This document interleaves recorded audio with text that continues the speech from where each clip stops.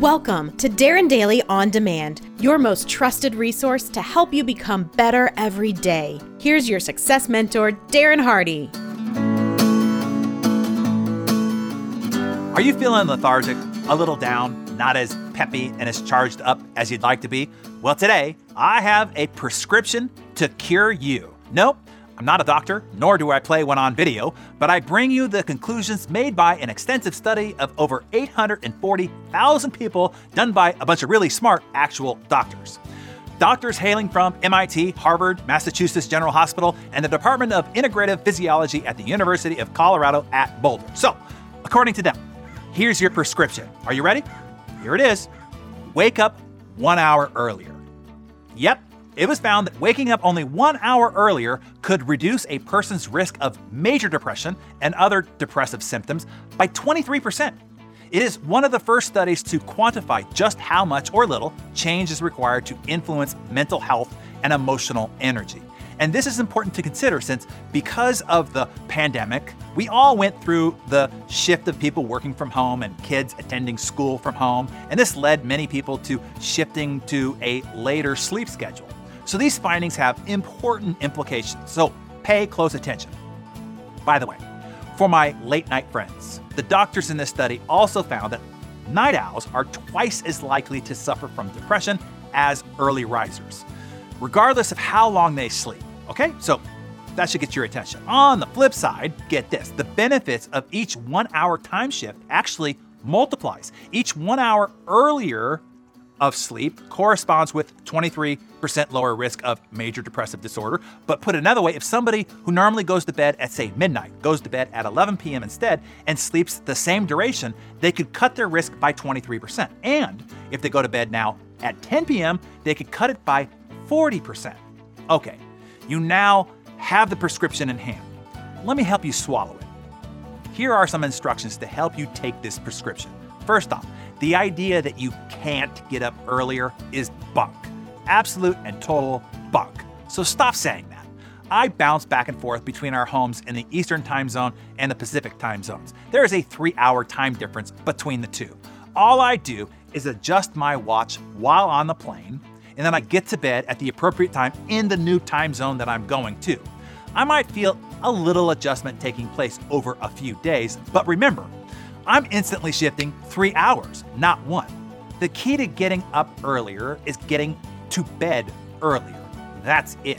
What you don't do is sacrifice your 7 to 8 hours of sleep. And this is a key point. Remember that poor sleep is strongly linked to making you fat, unfocused, unproductive, physically weak, way more likely to have a heart attack, stroke, diabetes, and all sorts of painful ailments due to increased inflammation.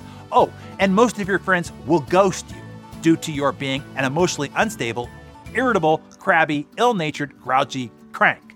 So there's all that too. You are not cutting your sleep, only shifting those 7 to 8 hours that you need from, say, 10:30 p.m. to 6:30 a.m. to, say, 9:30 p.m. to 5:30 a.m. If you want to ease into this time shift, just go to bed 10 minutes earlier each night for 6 nights. Focus on the time that you go to bed more than the time that you wake up. That's one big key.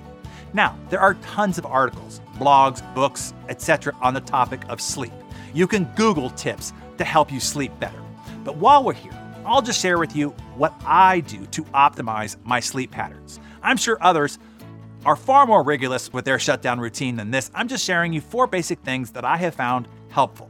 Number 1, light exposure is key. One of the doctors from the study that I cited put it this way: keep your days bright and your nights dark. Maybe have your morning coffee on the porch or in the backyard, of course, as you watch your Darren Daily. Maybe walk or ride your bike to work if you can. Maybe take a walk in the daylight at lunch or in the late afternoon or early evening. That's what I do. And then start shutting off or dimming the lights a couple of hours before you go to bed. Number 2, we unhook our brains from the matrix at least an hour or more before bed, meaning no work, no computer stuff, etc. My wife and I will watch something entertaining each evening as part of our winding down process. Number 3, during that time, anchored to it as a routine, we take a couple of tabs of magnesium glycinate and some CBD oil about an hour before we go to bed. Again, I'm no doctor, but one of the biggest problems we have in our modern culture is inflammation.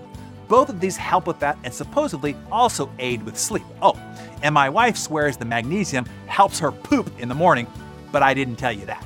Number 4, the bedroom has to be a sanctuary. No electronic use whatsoever in bed. I know many of you do this, and you do what you want to do. You're a grown-ass adult. But watching TV in bed will undoubtedly affect your sleep. Your brain needs to tie the bed with peace, calm, quiet, deep sleep. Period.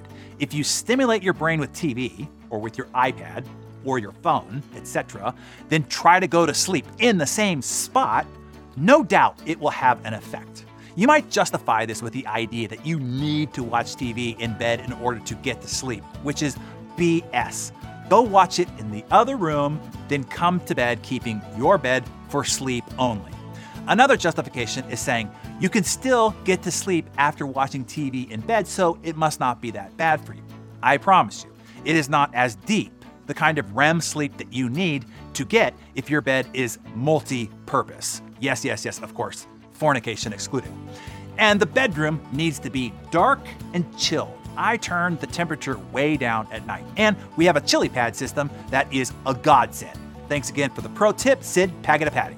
This pumps cool water through the mattress pad and keeps our underside cool all night long. It's a game changer, I'm telling you. And we use a weighted blanket made with a cooling fabric for the top side. And don't forget, an awesome mattress, super comfy bed sheets, and the best pillow money can buy. Look, for crying out loud, people, there's nothing more important to optimizing your health, mental, physically, emotionally, well-being than getting great sleep. And there is not one single spot on God's green earth where you will spend more of your entire existence while you're here than in your bed. At least 1/3 of your entire lifespan is spent in one spot. Shouldn't that one spot be freaking excellent? You should spare no expense in making that spot the absolute best it can be. I don't care about your economic circumstances. Skip that fancy watch or purse, the next pair of overly priced heels or vintage Nikes that you think you have to have and barely wear. Use your existing golf clubs for a few more seasons. Next ones aren't gonna fix your terrible swing anyway.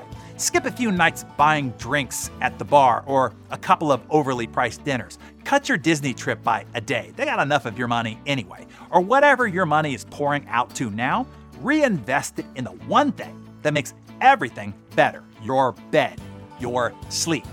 Make your sleeping environment 6-star.